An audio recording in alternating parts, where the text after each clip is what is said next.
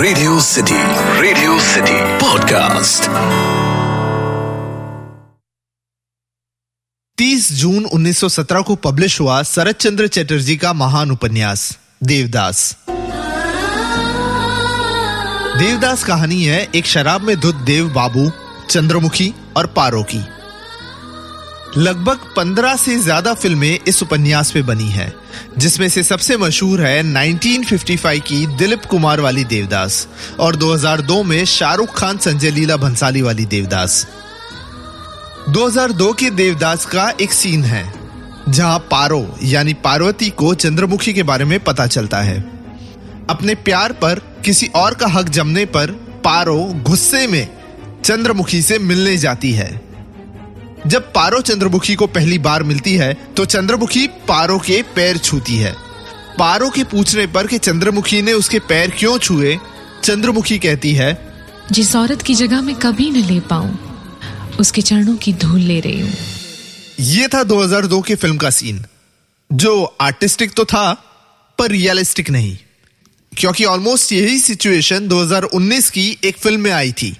अगर 2019 की फिल्म के ये सिचुएशन में अगर गुस्से में पारो चंद्रमुखी के पास जाती तो पारो कहती, मेरे बॉयफ्रेंड से गुलू गुलू करेगी तो धोप तो आएंगी ना उसको। रेडियो सिटी पर मैं हूं कैरेक्टर डायसेक्टर अतीक और आज हम डायसेक्ट करेंगे पारो जैसी ही सुपर इंटेंस पर टोटली ऑपोजिट कैरेक्टर डेंजर आपा यानी गली बॉय की सफीना को।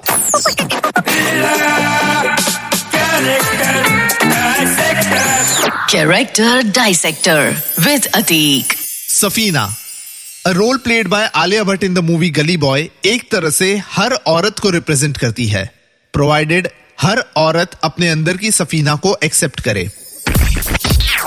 हाईली एम्बिशियस सफीना डॉक्टर बनना चाहती है, माइट बी फादर डॉक्टर है इसलिए, we don't know, but one of the major reasons why she wants to prove herself is क्योंकि वो अपने आप को अपने करंट सिचुएशन से बाहर निकालना चाहती है।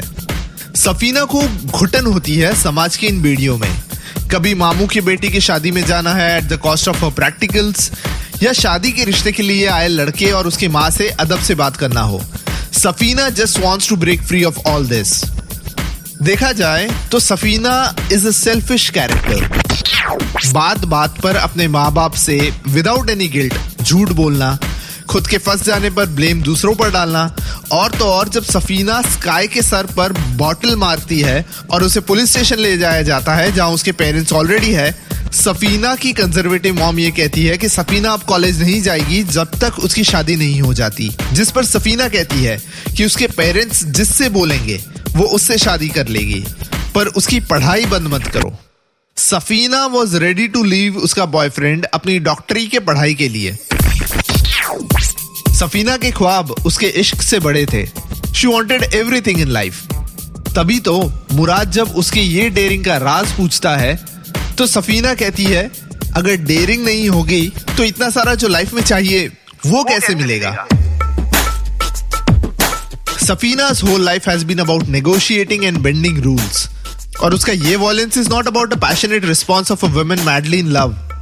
प्यार में पागल होने से निकलने वाला ये वॉयलेंस नहीं था, ये सफीना का फ्रस्ट्रेशन था।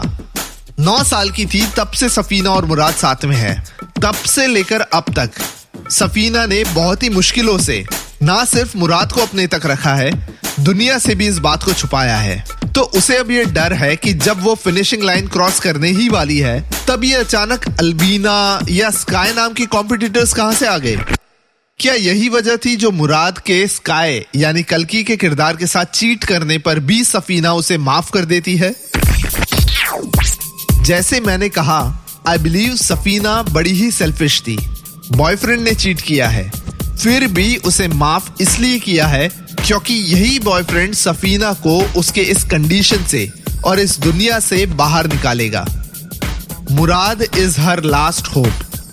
तो क्या हम सफीना को उसके सेल्फिशनेस की वजह से, उसके एग्रेसिवनेस की वजह से जज करें? सफीना रिप्रेजेंट्स वो लड़की जो हिंदी फिल्मों में अक्सर कम ही दिखाई जाती है, पर हमारे आसपास बहुत सी सफीनाएं दिखाई देगी who would prioritize their career, their future before anything else. मुराद को यूज करना देखा जाए तो सही नहीं है, पर गलत भी नहीं है। Safeena Firdausi, one of my all time favourite characters. Sharat Chandra Chatterjee के उपन्यास देवदास हमें बताता है अबाउट पारो एंड चंद्रमुखी। पारो यानी गली बॉय की Safina.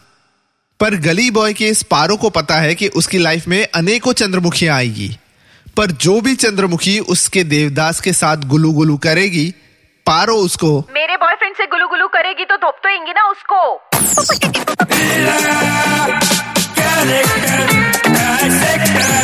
Character Dissector with Ateek.